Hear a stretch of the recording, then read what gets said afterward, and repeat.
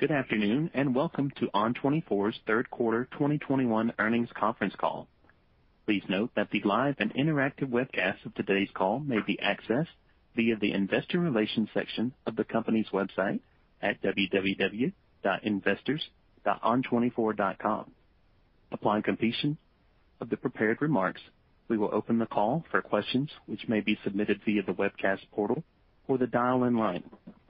Please note that this call is being recorded. At this time, I would like to turn the call over to Nate Pollack, Vice President of Investor Relations. Please go ahead. Thank you. Hello, and good afternoon, everyone. Welcome to ON24's third quarter 2021 earnings conference call. On the call with me today are Sharat Sharan, Co-founder and CEO of ON24, and Steve Vattuone, Chief Financial Officer of ON24. I'd like to remind everyone that some information provided during this call may include forward-looking statements, including, without limitation, statements about ON24's expected financial and operating results, the size of its market opportunity, the success of new products and capabilities, the impact of COVID-19 and vaccines on the way people do business trends, global economic trends, the expected timing and benefit, if any, of such trends, and other statements regarding our ability to achieve our business strategies, growth, or other future events or conditions. These forward-looking statements may contain such words as project, outlook, future, expect, will, anticipates, believes, intends, or refer to as guidance. These forward-looking statements will reflect beliefs, estimates, and predictions as of today. And ON24 expressly assumes no obligation to update any such forward-looking statements. These forward-looking statements are only predictions and are subject to substantial risks. Factors that could cause or contribute to such differences include, but are not limited to, risks associated with our ability to sustain our recent revenue growth rate, our ability to attract new customers and expand sales to existing customers, fluctuation in our performance, our history of net losses and expected increases in our expenses, competition in our markets, main decline in demand for our solution, our ability to expand our sales and marketing capabilities and otherwise manage our growth, the impact of COVID-19 pandemic, disruptions or other issues with our technology or third-party services, compliance with data privacy, and other risks identified in the company's SEC filings. For a detailed description of risks and uncertainties which could impact these forward-looking statements, you should review ON24's periodic SEC filings, including the risks identified in today's financial press release. We'd also like to point out that on today's call, we will report both GAAP and non-GAAP results. We use these non-GAAP financial measures to evaluate our ongoing operations and for internal planning and forecasting purposes. Non-GAAP financial measures are presented in addition to and not as a substitute for financial measures calculated in accordance with GAAP. To see the reconciliations of these non-GAAP financial measures, please refer to today's financial press release. I will now turn the call over to Sharat. Sharat? Thank you, and welcome everyone to ON24's third quarter 2021 financial results conference call. Thank you for joining us. On today's call, I would like to discuss three key themes that demonstrate the underlying momentum within our business and the large market opportunity that lies ahead for us. First, we believe our data-rich, personalized digital experiences are becoming more differentiated than ever as sales and marketing teams seek to garner valuable first-person intent data. Second, we are seeing increasing momentum within verticals such as life sciences and manufacturing that are accelerating their digitization efforts, which we believe validates our large market opportunity and increased market awareness. Third, we are driving a robust product innovation cadence to deliver on our platform vision. Before I dive more fully into these themes, let me first review our results from the quarter. For the third quarter, we reported total revenue of $49.4 million, reflecting 16% year-over-year growth and above the high end of our guidance range. Subscription and other platform revenue increased 27% year-over-year. Net new ARR was $3.1 million. While an improvement compared to $1.1 million in the prior quarter, we expect to see further progress in the quarters ahead. Our third quarter ending ARR was $167.2 million, up 20% year-over-year. We posted a non-GAAP operating loss of $1.4 million for the quarter. The third quarter of 2021 marked our lapping the second COVID-influenced quarter. Overall, the dollar value of churn declined quarter-over-quarter, and churn rate was in line with our expectations. As we anticipated in Q2, the percentage of first-time renewals in the renewal cohort decreased meaningfully quarter-over-quarter, although we continue to face headwinds from those renewals. We also saw some customers rationalize midterm additions from last year. Our core customer base of enterprise organizations continued to solidify in the third quarter. The number of customers contributing ARR of $100,000 or more was up 32% year-over-year. Our average ARR per customer also increased both quarter-over-quarter and year-over-year. Within our enterprise segment, average ARR per customer now stands approximately 60% higher than it was at the end of 2019. In addition, customers are continuing to make larger commitments with us and our platform, with sequential growth in both the percentage of ARR, multi-year contracts, and number of customers that have purchased 2 or more products. More recently, we have been aligning our enterprise go-to-market strategy to focus on selling integrated platform deals. We believe our platform is well-positioned to become a core element of customers' sales and marketing strategy, as the data we enable them to collect is providing valuable insights across their business and increasingly important to their entire revenue growth engine. As a result, these deals are highly strategic and can involve multiple stakeholders across an organization, which may result in longer sales cycles. We saw that dynamic play out with some deals in the third quarter. Longer term, we believe this is a positive as we become a strategic and critical investment in customer sales and MarTech infrastructure, creating opportunity over time for larger deal sizes and improved retention. Now let me briefly highlight some of our notable six-figure new wins within the third quarter. In the U.S., a leading robotic process automation software company purchased ON24 Elite, Breakouts, and Engagement Hub to help accelerate their sales pipeline with digital experiences, drive greater engagement with their customer-facing content, and automate manual tasks using our tight integrations with their MarTech infrastructure. Another key win was with one of the largest global aerospace manufacturers that is accelerating its investment in digital engagement, moving from using a collaboration tool to Elite to drive demand gen and product awareness of its specialized products and services. On the international front, a multinational industrial company headquartered in the Nordics that is accelerating its digitization efforts as their technical buyer's journey has increasingly shifted online. This customer will be standardizing on the ON24 platform to drive lead gen and educate partners on their complex climate control solutions.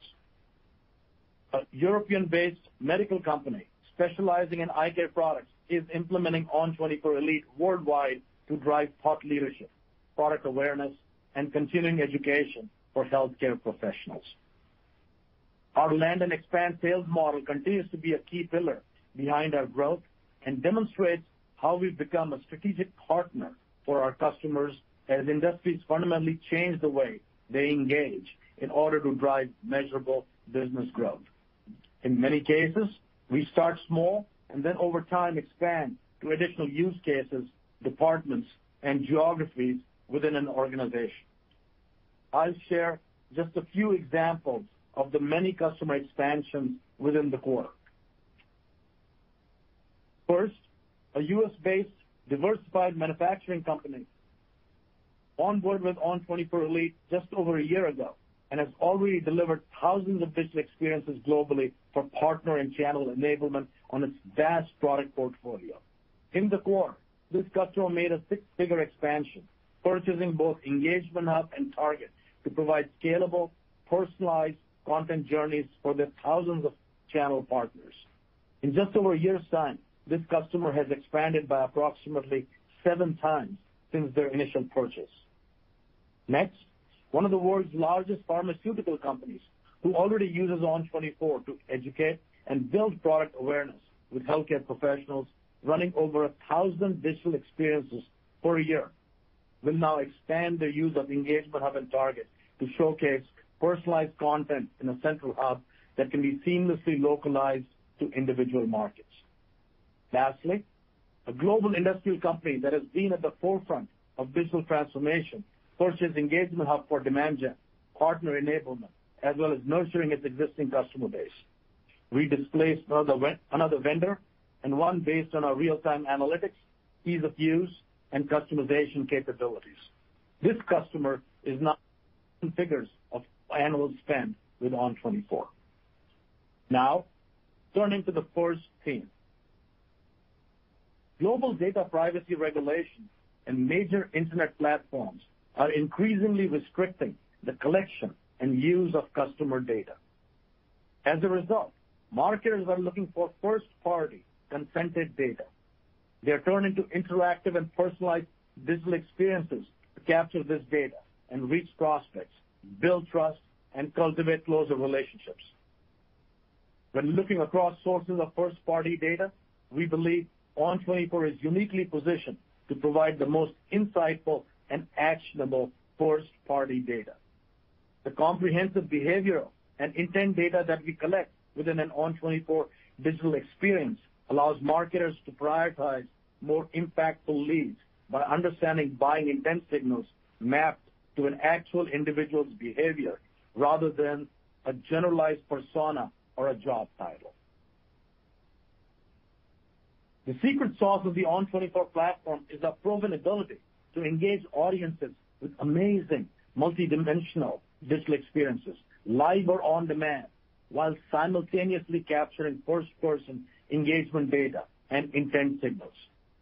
Data is gathered from the questions asked, polls answered, meetings booked, documents downloaded, and more. Engagement with a single ON24 experience generally lasts an average 50 minutes and typically is to audiences of more than 200 attendees. We use the artificial intelligence and machine learning engine to determine an individual's digital body language by collecting up to 50 data points for each user into a prospect engagement profile and classifying that information into two main categories. One, engagement data, which is used for behavioral profiling and scoring. And two, signals, which depending on the use case are either buying signals or call to action signals. The first-party engagement data creates a flywheel effect. With our AI-driven recommendation engine, we surface personalized and curated content recommendations in a Netflix-like experience.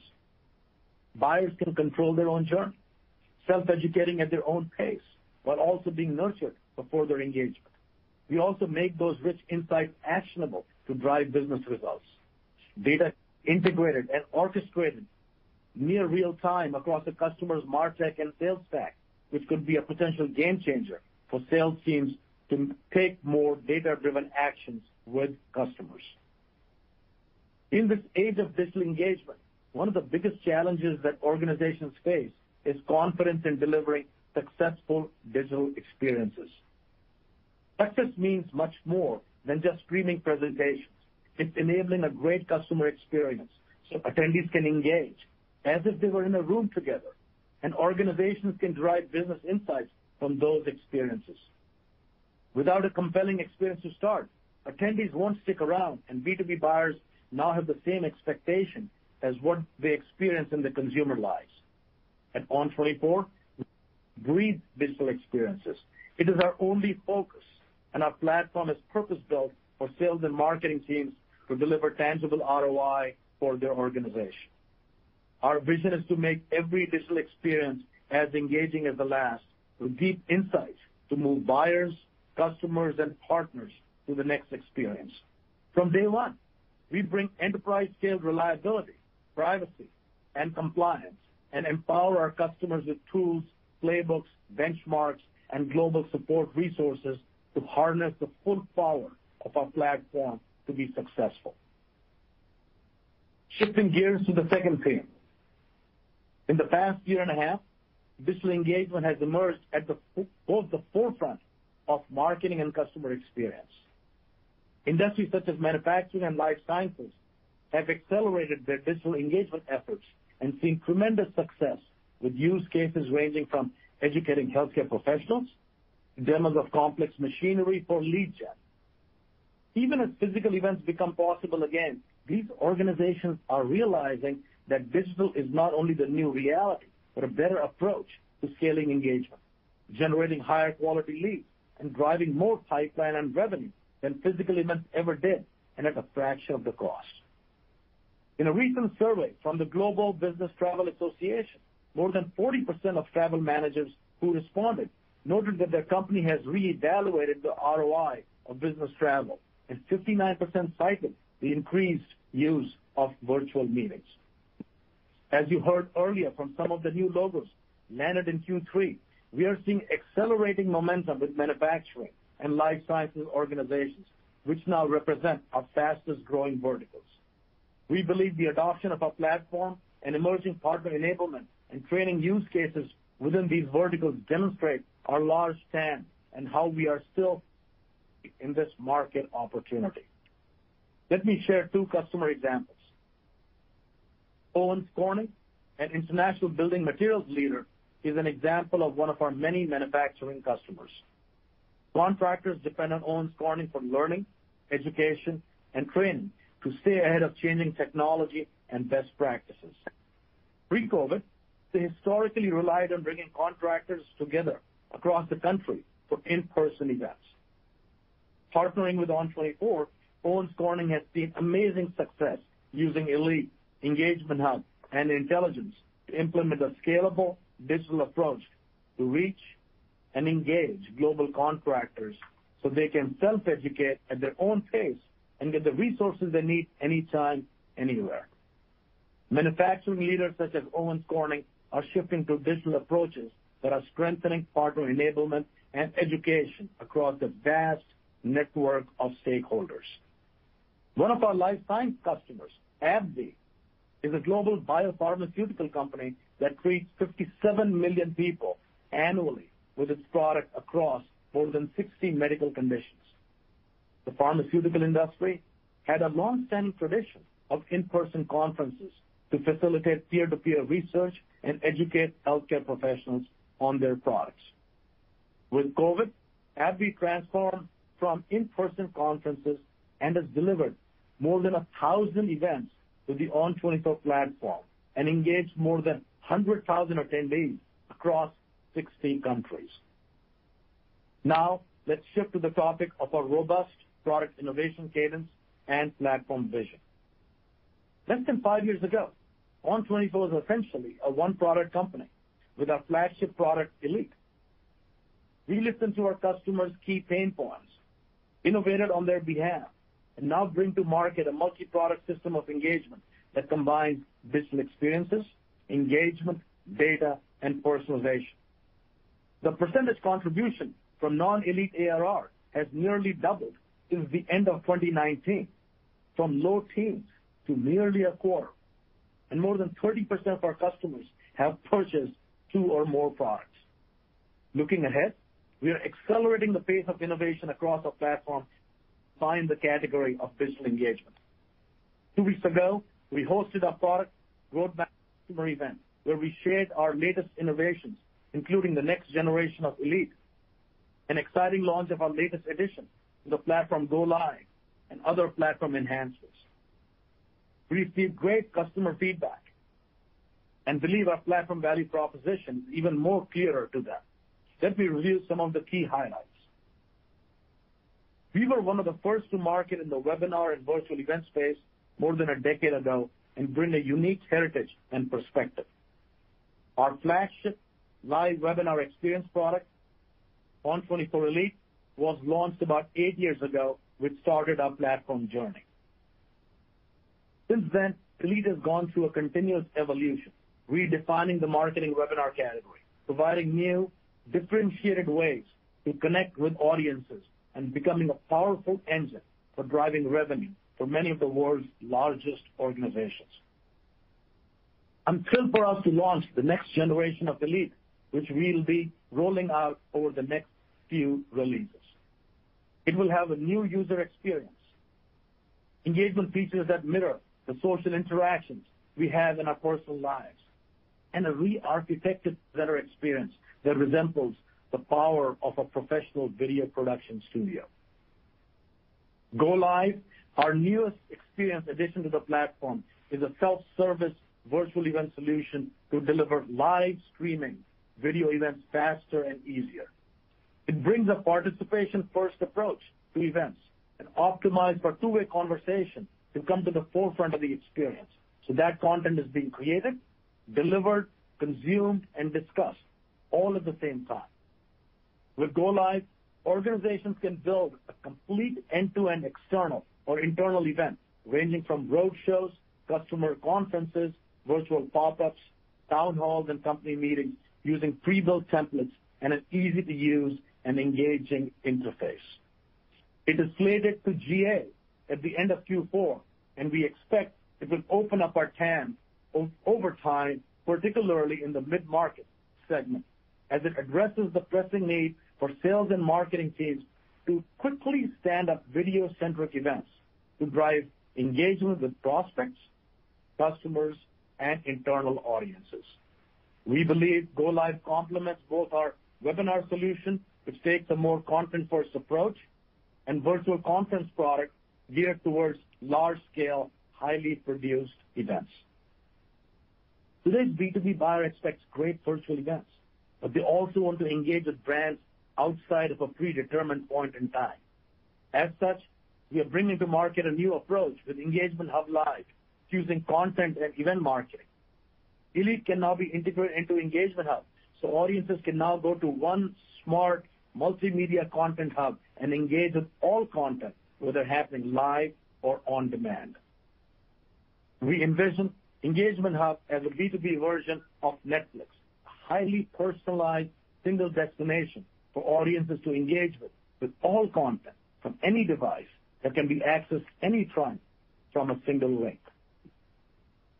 The platform value to create all digital experiences with ON24 is the data that it generates and flywheel that it creates. Each ON24 experience is purpose-built to capture every audience interaction and behavior in our prospect engagement profile. Find additional insights that increases buying interest and intent, and surface those signals for action. Our AI personalization engine uses attendees' history and specific business interests from engagement with experiences across our platform to deliver a greater personalized experience, which we believe drives better prospect engagement and conversion.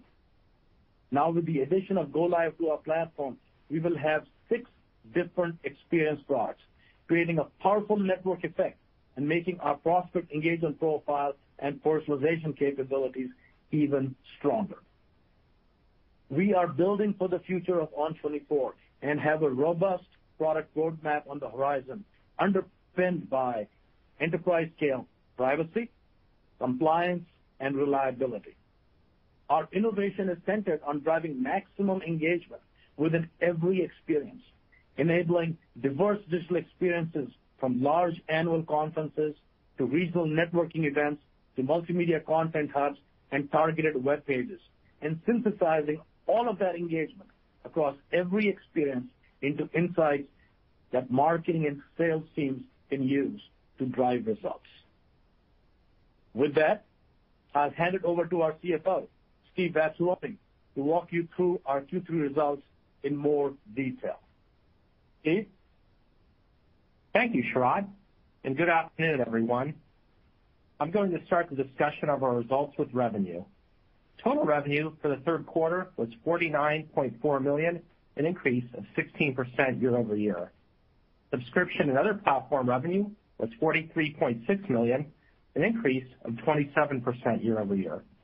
As a reminder, this includes overages that have been trending around 3% of our revenue, but can fluctuate depending on customer usage of our platform and seasonality. Professional services revenue was $5.8 million, a decrease of 30% year over year, representing 12% of total revenue. This decrease was in line with our expectations that we provided last quarter. As a reminder, professional services revenue in Q3 2020 represented 19% of total revenue due to higher than typical demand for implementation and deployment services we experienced during the COVID pandemic. We continue to see more of our clients electing to be self-service which speaks to our platform's ease of use. Moving on to ARR. ARR represents the annualized value of all subscription contracts at the end of the period and excludes professional services and award, a meaningful decline compared to Q2. We faced headwinds with respect to those first-time renewals, particularly with organizations that were not our ideal customer profile and had one time, and the churn rate was in line with our forecast. Our core customer base of enterprise organizations strengthened in the third quarter. We added 14 net new $100,000 plus ARR customers, and in Q3, 159 customers contributing ARR of $100,000 or more, an increase of 32% from the prior year. These $100,000 plus ARR customers comprise 67% of our ending ARR, which is the highest to date. We view the number of $100,000 plus ARR customers as a key indicator of customer quality, success of our land and expand strategy, and validation that we are increasingly becoming a strategic partner in customers' tech stacks. Both the percentage of ARR in multi-year contracts and number of customers that have purchased 2 or more products increased sequentially and reached the highest levels to date. Total customer count declined slightly quarter-over-quarter to 2,054, with SMB churn representing the largest contributor to the decrease. Given the learnings from the past couple of quarters, we are laser focused on acquiring enterprise and mid-market customers that meet our ideal customer profile and with whom we can develop a lasting strategic relationship. Before turning to expense items and profitability, I would like to point out that I will be discussing non-GAAP results going forward. Our non-GAAP results exclude stock-based compensation as well as certain other items. Our GAAP financial results, along with a reconciliation between GAAP and non-GAAP results, can be found within our earnings release. Gross profit in the quarter was $38 million, representing a gross margin of 77% and a decrease of 300 basis points year-over-year. We continue to invest in our cloud infrastructure capabilities and growing our customer success to enable sustained growth. Turning to operating expenses. Sales and marketing expense in Q3 was $24.2 million compared to $15.6 million in Q3 last year. This represents 49% of total revenue compared to 37% in the same period last year. As you heard from Sharat, we're in the early days of a large market opportunity, and we will continue to invest in marketing to drive awareness and continue to add sales capacity across regions and segments. R&D expense in Q3 was $7.9 million compared to $4.6 million in Q3 last year. This represents 16% of total revenue compared to 11% in the same period last year. We are driving a robust product innovation cadence and will continue to invest in R&D to build for the future. G&A expense was $7.3 million for the quarter compared to $6.4 million in Q3 last year. This represents 15% of total revenue compared to 15% in the same period last year. Our G&A expenses have increased due to the costs associated with being a publicly traded company. Over time, we expect G&A expense to scale and decrease as a percentage of our revenue. Operating loss for Q3 was $1.4 million, or a negative 3% operating margin, compared to operating income of $7.5 million and an operating margin of 18% during the same period last year. Net loss in Q3 was $1.6 million, or 3 cents per share, based on approximately 47 basic and diluted shares outstanding. This compares to net income of $7.2 million, or 42 cents per diluted share in Q3 last year, using approximately 17 million diluted shares outstanding. Turning to the balance sheet and cash flow. We ended the quarter with $399.7 million in cash equivalents, and marketable securities. Cash used in operations in the third quarter was $0.9 million compared to cash flow from operations of $11.5 million in Q3 last year. Free cash flow was negative $1 million in Q3 compared to positive $11.1 million in Q3 last year. Free cash flow margin was -3% in the third quarter compared to positive 26% in Q3 last year. Now, turning to guidance. I would like to first point out that we face a challenging comp for the upcoming fourth quarter. In the year-ago period, revenue excluding legacy increased 137% year-over-year, and professional services represented an outsized 22% of the total revenue mix. We expect to see improvement in net new ARR compared to Q3, but we still lap another COVID-influenced quarter.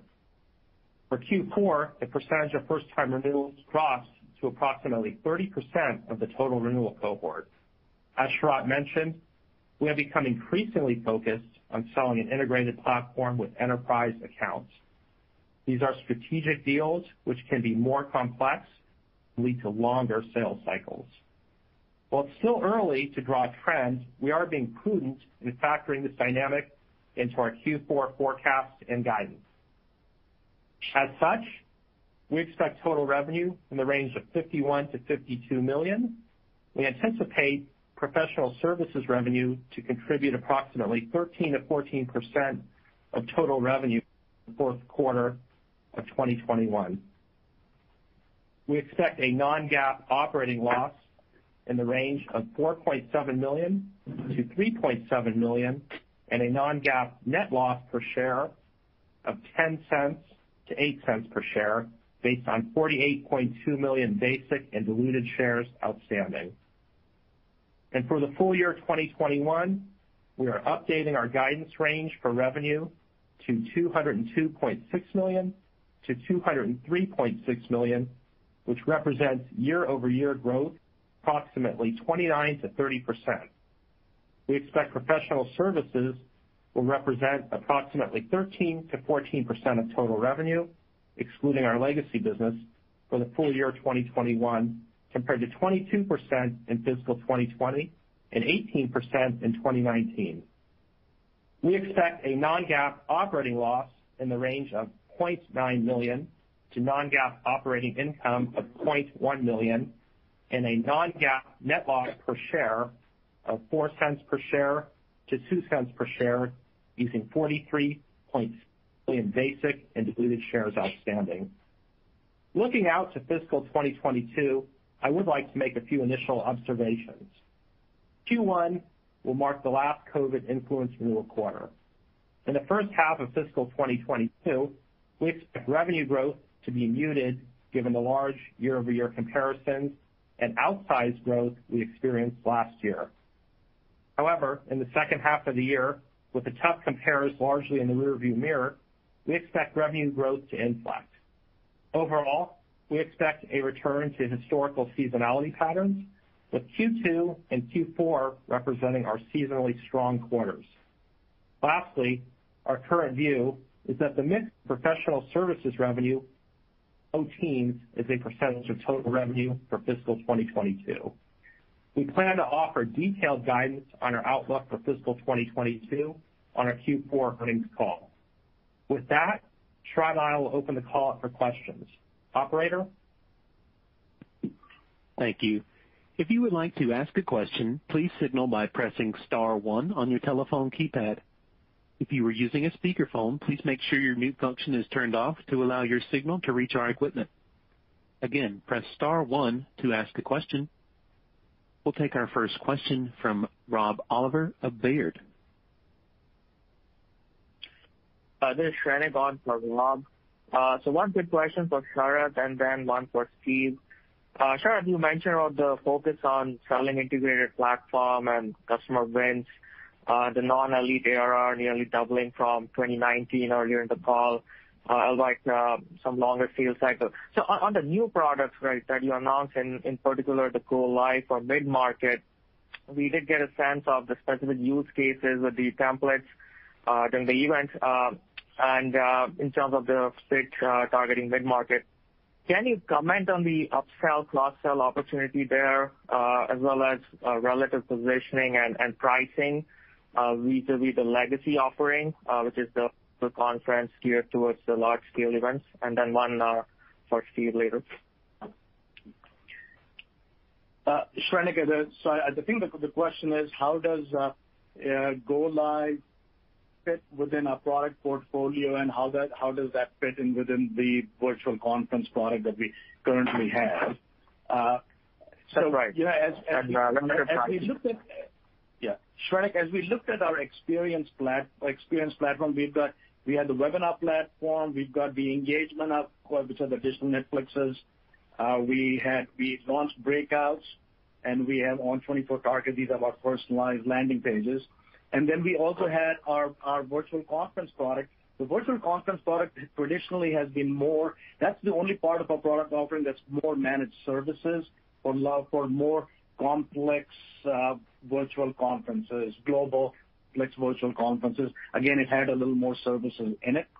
What we saw was that we were missing a product in the last 12 months or so. We saw the emergence of a category of product which was extremely self-service, simple, video-centric virtual event that really has very strong audience participation and networking and interactivity. So we thought that was something that we did not have as part of our platform, and our approach to our customers, and you talked about upsell and cross-sell, our approach to our customers is that we are a one-stop shop for these engagement products. So we have beefed that up. We are bringing that into the market. Initially, it allows us to open the TAM even more in the mid-market, which is where we will start. And as we expand that, this will provide a significant opportunity to bundle the products together, to upsell and cross-sell for larger enterprise deals across the world too. So, the virtual conference product will continue to be managed, complex virtual conferences delivered across the world, while Go Live will be simpler, self-service video virtual events, very audience-centric, very easy to do. So that's how we see that. And the important thing is that all the data from all these experience products now for our customers with the one-stop go into the data framework and then are integrated in their sales and marketing ecosystem to drive business results. Got it. Thanks a lot. Yeah, that's really helpful. And one quickly for Steve. So you mentioned the headwinds to the ARR add to decline added in Q3 and should be more meaningful in Q4. So if you can provide any update or color on that front, and also help us think through the NRR normalization trends going forward, looking out into 22. Yeah, so I think there are two questions there. Let me take the first one first on the ARR growth in Q4. So we do expect to see some improvement in progress in net new ARR compared to Q3, while we are still lapping another COVID-influenced quarter. Now, for Q4, the percentage of first-time renewals drops to approximately 30% of the total renewal cohort, while being our second largest cohort, renewal cohort ever. We are assuming a first-time renewal rate for Q4 similar to what we saw in Q2 and Q3, so we're being prudent with our outlook. Now, looking ahead, we believe Q1 of 2022 will mark the last COVID-influenced quarter, and the headwinds from first-time renewals will abate as we exit Q1 of 2022.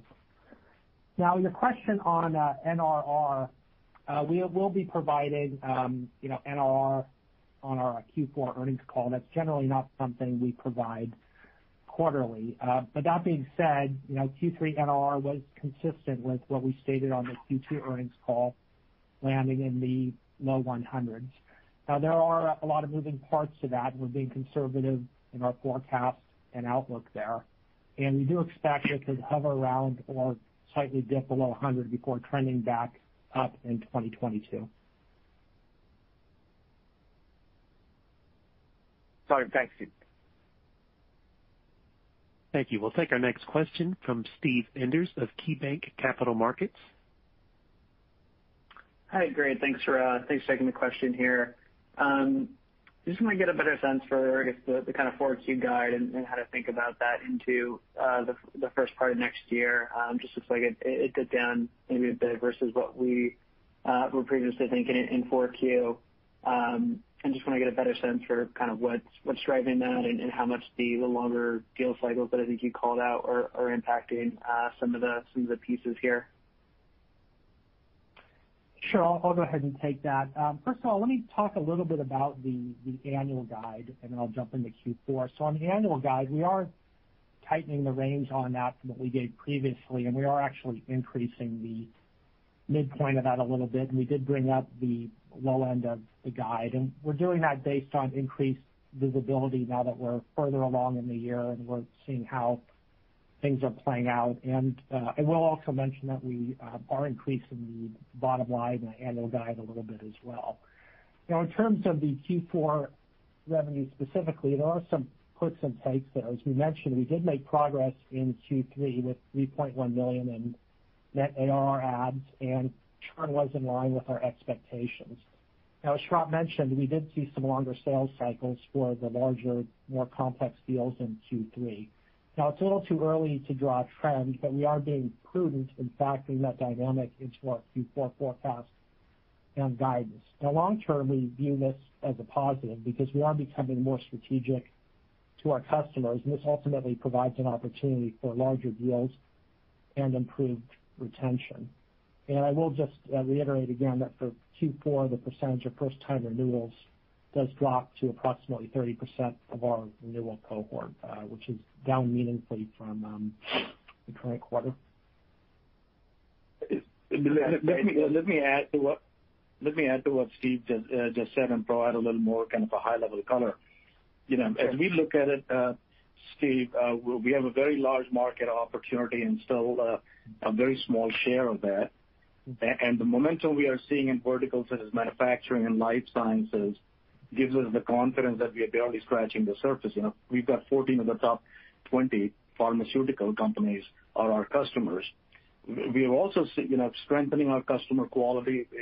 Our ARR for enterprise customers, we talked about in the prepared remarks, at the end of Q3 is approximately 60% higher than it was pre-COVID. So strong improvement there. And we're also, we're also adding these exciting platform innovations that we are bringing to the market. We believe will drive the next phase of durable growth. So in the near term, we are facing headwinds from these first-time renewals and these large comps, but we expect that these will abate by the second half of next year.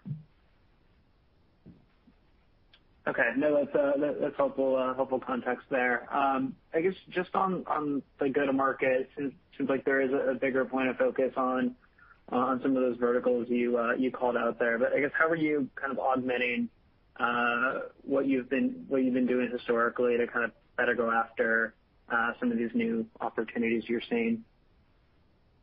Yeah, so I think our go-to-market is almost getting bifurcated, Steve, in two directions. One is our enterprise business, which is our focus, where our execution is in North America and in global markets, and I'll talk about international separately. So there's a lot more kind of account-based marketing focus there, that kind of an execution. So that's the enterprise business. Then we also have the mid-market and commercial business, which is a little more mass market, and that is where Go Live also comes in. So that is the way we attack that particular market, and we believe that Go Live will open up our TAM much more in that particular market also. Now, the third part of our execution, also from an expansion point of view and new business point of view, is our international focus. One of the things, just to mention, international is close to 25% of our revenue, but if you look at from a bookings point of view, it's north of 30%. So our investments in EMEA and JPAC are working, and we are one of the markets that we are going to invest more resources is in the Japan market. So, and why this is important, because in the enterprise execution, once we land an account, then we grow that account on a global basis, because all these global customers have privacy, security, compliance, and data requirements that we can support these customers on a global basis. So that's the way we are seeing our go-to-market. Okay, great. That's helpful. Appreciate you taking the questions here. Thank you. Our next question from Brent Bracelin of Piper Sandler. Hi, guys. This is actually Hannah Rudolph on for Brent today. Thanks for taking my questions. Just first one, I guess this is the first quarter that we saw new ads down sequentially. It sounds like SMB churn was a big component of that. But I guess how should we think about both total customers and sequential ads going forward? Yeah, let me go ahead and take that question. So in terms of Q3, given our learnings from the last couple of quarters, we are really most focused on customer quality and adding enterprise and mid-market customers that really meet our ideal customer profile. I can tell you that SMB was the largest contributor to the customer count decrease in Q3. And I do want to point out that our 100K plus ARR customers did increase 2% year over year and increase sequentially as well. These 100K plus ARR customers, they represent 67% of our total ARR now, which is trending up from what it was in the prior quarter. Now, looking ahead, we do expect that we would return to net logo growth in Q4. Great, thanks. And then second question here, hybrid mode in ON24 Webcast Elite sounds like it could be a really good driver of retention and growth going forward. I guess how has initial feedback been for that, and what are your expectations for that product or that feature? Hannah, based on what our customers are telling us, the future is about hybrid engagement. The early reactions on the hybrid capability in our product line has been the feedback has been very, very strong.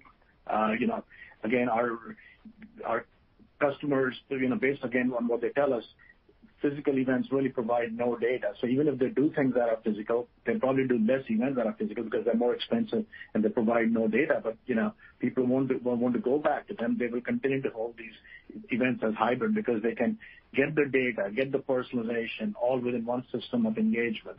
So we believe, based on what our customers are telling us, that is the future. We are excited about that. And that will continue to further our implementation and retention with our customers. Great, thank you. Thank you. We'll take our next question from Scott Berg of Needham & Company. Hey guys, this is John David on for Scott. Appreciate you taking my questions. Just curious if you can provide an update on your progress with your partner network, with sales and marketing agencies.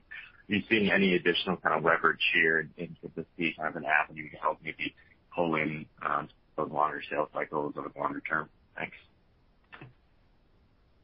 Yeah, this continues to be a major strategic priority that we are focused on to kind of increase the leverage in our model. I mean, it's still about mid-single digits. My target is to get this number to about double digits by next year. And there are three areas. We've even expanded the areas of focus, and now strong team focus on that. One is the key technology partners, the marketing automation and CRM systems. These are these larger companies that we, whether they're the Adobes or the Vivas and others, that we are partnering with not only on integration but looking at go-to-market. So that's one. The second one is which we've also added are the system integrators, both national and regional system integrators. We grow. These are people who may have maybe an Adobe practice or Eloqua practice or some of those people who do integration work for customers. We signed two of the regional system integrators in the last 30 to 60 days, so we are excited about that, and we are continuing to make a major push on the sales and marketing agencies. So we are attacking this in three different segments. My goal, it's not a target, but my goal is by end of next year we get that number to about double digits. So that's really the focus. But one of the top 5 priorities for me is to build this. Great. Okay. Next, obviously, you've been investing a lot, hiring sales across both enterprise and the mid-market. Just curious how you're seeing current hiring patterns trending, if you're seeing any potential negative impact in the tighter labor environment or hiring trends remain robust. Thank you. On the sales side, we started ramping sales hiring in the second half of last year. Just for your perspective, some of those early-stage reps are just beginning to get ramped up, and they're starting to show some impact. Our capacity right now stands about 50% higher compared to what it was on Q3 2020. Some of that was really catch-up because we were really behind last year. Now that we are here, we are continuing to add capacity, but we are being more selective about it, and with our additions, and more focused really on driving enhanced sales productivity. That's really what our focus is, a lot more driving. We will continue to hire, not at the rate that we were hiring before, but again, a lot more focus on the enhancing productivity. Great. Thank you, guys. Thank you. We'll take our next question from Bhavan Suri of William Blair. Hey, guys. Thanks for taking my question, and it was a nice job on the quarter. I guess, especially in that 100K customer count, I think we focus on that and understand that's so much of the revenue now instead of growing sequentially again. I think that's helpful. I guess I want to ask a high-level question, and then we'll get into something competitive. But as customers become more deliberate in their approach to digital engagement, right? Everyone's beginning to understand this is really important. I guess, are you seeing more multi-product lands? I suspect you are, but I'd love to understand some color on sort of, are customers asking initially for multi-product lands? What does that do to sales cycles? Does that lengthen sales cycles slightly, or deliberation speeding up sales cycles? Help me think through how that actually plays out in the field. Yeah. I think, Bhavan, you asked two questions. You asked a question about multi-product lands, and then you talked about sales cycles. Let me give you a color there, okay? Generally, there's no question whether the customers are being very deliberate, right? Yeah. Generally, our sales cycles have been short. They've been about 3 to 6 months, a little longer on the enterprise. Now in the enterprise, based on the learnings that we had in the last couple of quarters and others, our focus is on selling our platform with the multiple products. Plus, the other thing that we're also seeing is that privacy and security around data is becoming more important. Something we saw in Q3 is for some deals, some longer sales cycles. Now, keep one thing in mind. Q3 tends to be a seasonally softer quarter. Even though we are factoring it in, but it's too early to draw a trend. In the long term, this is a positive for us because it's an opportunity for large deals and higher retention. I'll give you an example. I discussed this in the prepared remarks. In Q3, we closed a $300,000 deal with one of the EMEA-based multinational industrial companies, out of the. And they bought, in the first buy, they bought four experience products: Elite, Engagement Hub, Target, Breakouts. They integrated our products within their sales and marketing ecosystem. It took a little longer, but it is going to play up really well for us on expansion and also in terms of retention of this customer. And that's why if you look at the multi-product in Q3, the number of customers who signed multi-product deals, if you look at our ARR, but if you look at the number of customers now that we have with multi-product engagements, it's the highest we've ever.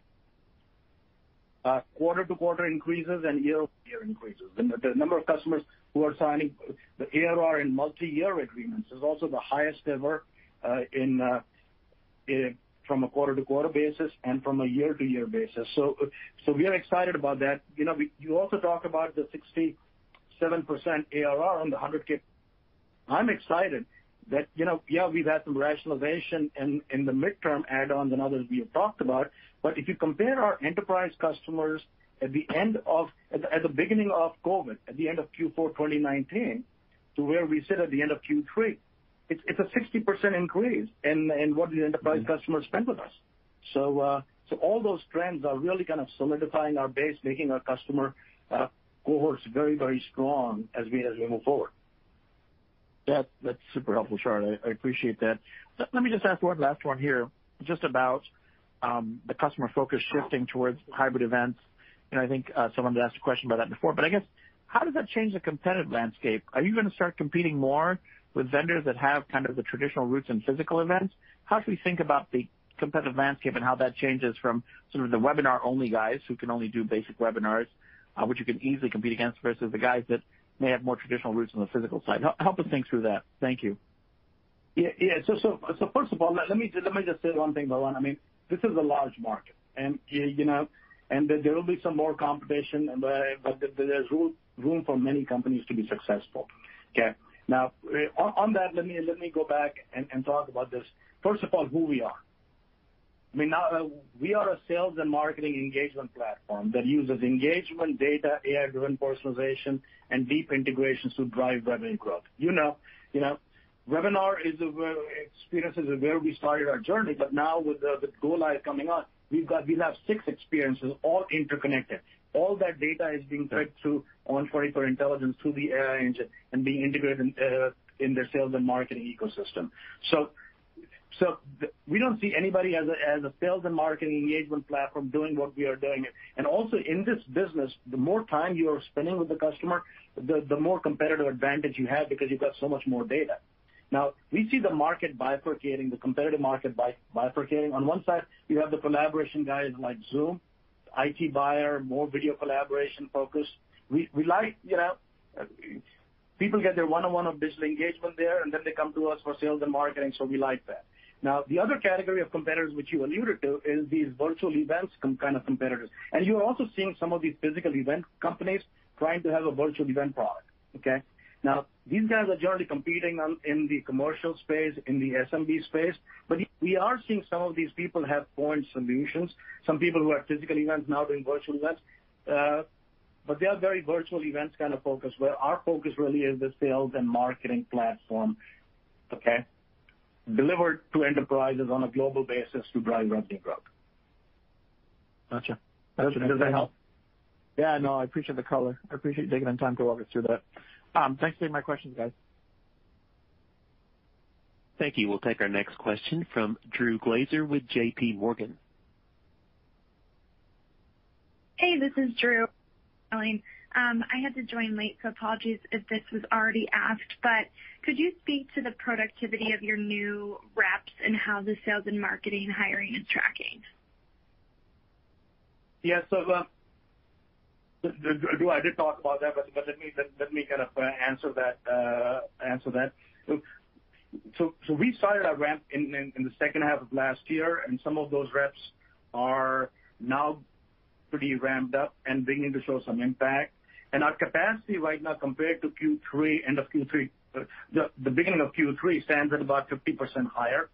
Now, some of this was catch-up because we were behind. So now that we have these people kind of ramped up, we are being more selective about our additions and much more focused in terms of enhancing productivity. So really a lot more focused on productivity while we are continuing to add capacity, but in a much more selective manner.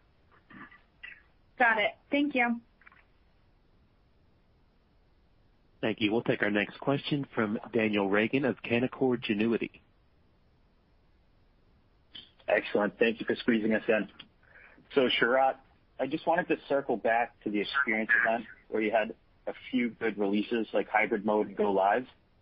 I'm wondering about the integration of these solutions into your sales motion, the initial uptake in demand from customers following these releases, and then maybe how you're thinking internally about the contribution to revenue from these products over time.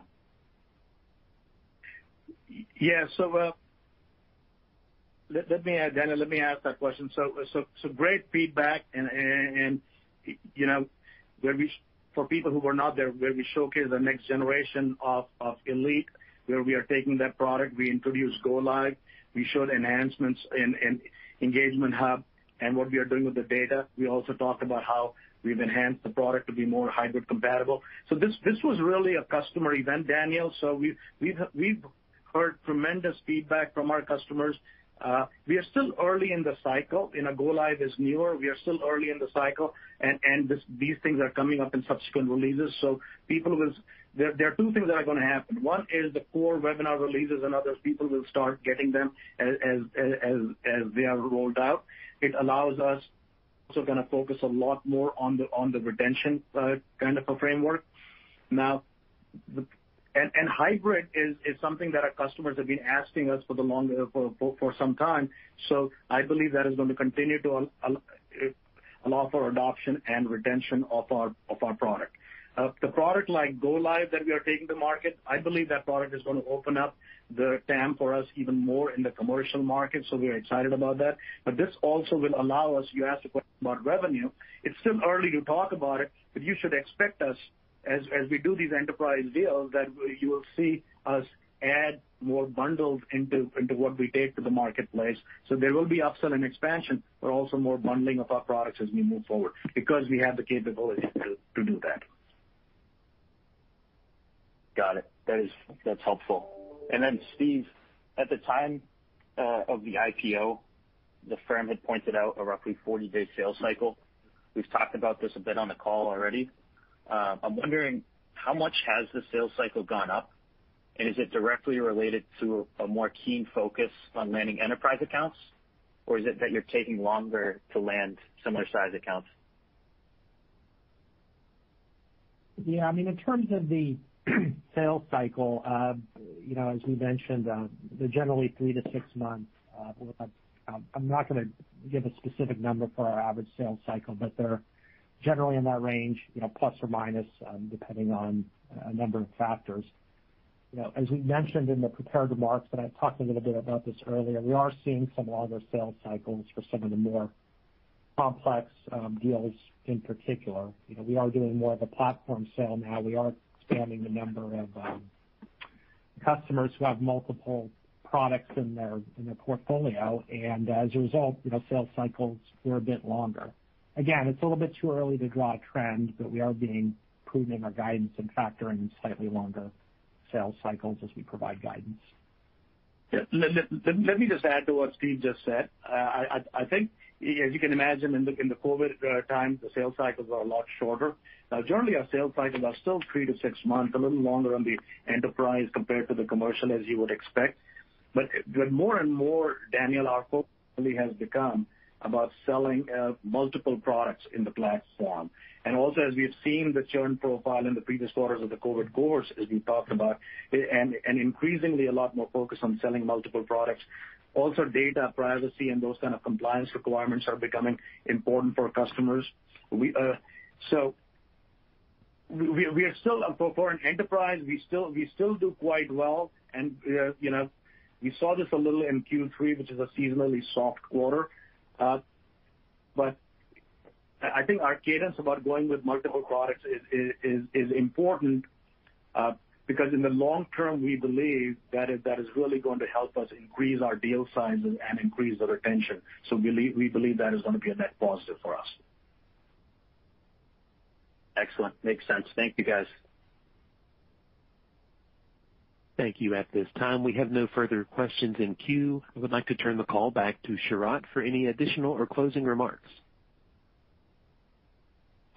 As you heard today, we made progress in Q3 and expect to see continued improvement in the quarters ahead as first-time renewal headwinds continue to abate. We have a very large market opportunity and are focused on delivering an enterprise-scale sales and marketing platform that is transforming how organizations drive measurable revenue and growth. I'm proud of the innovations that we are delivering to our customers, which will set the stage for our next phase of durable growth and generate long-term shareholder value.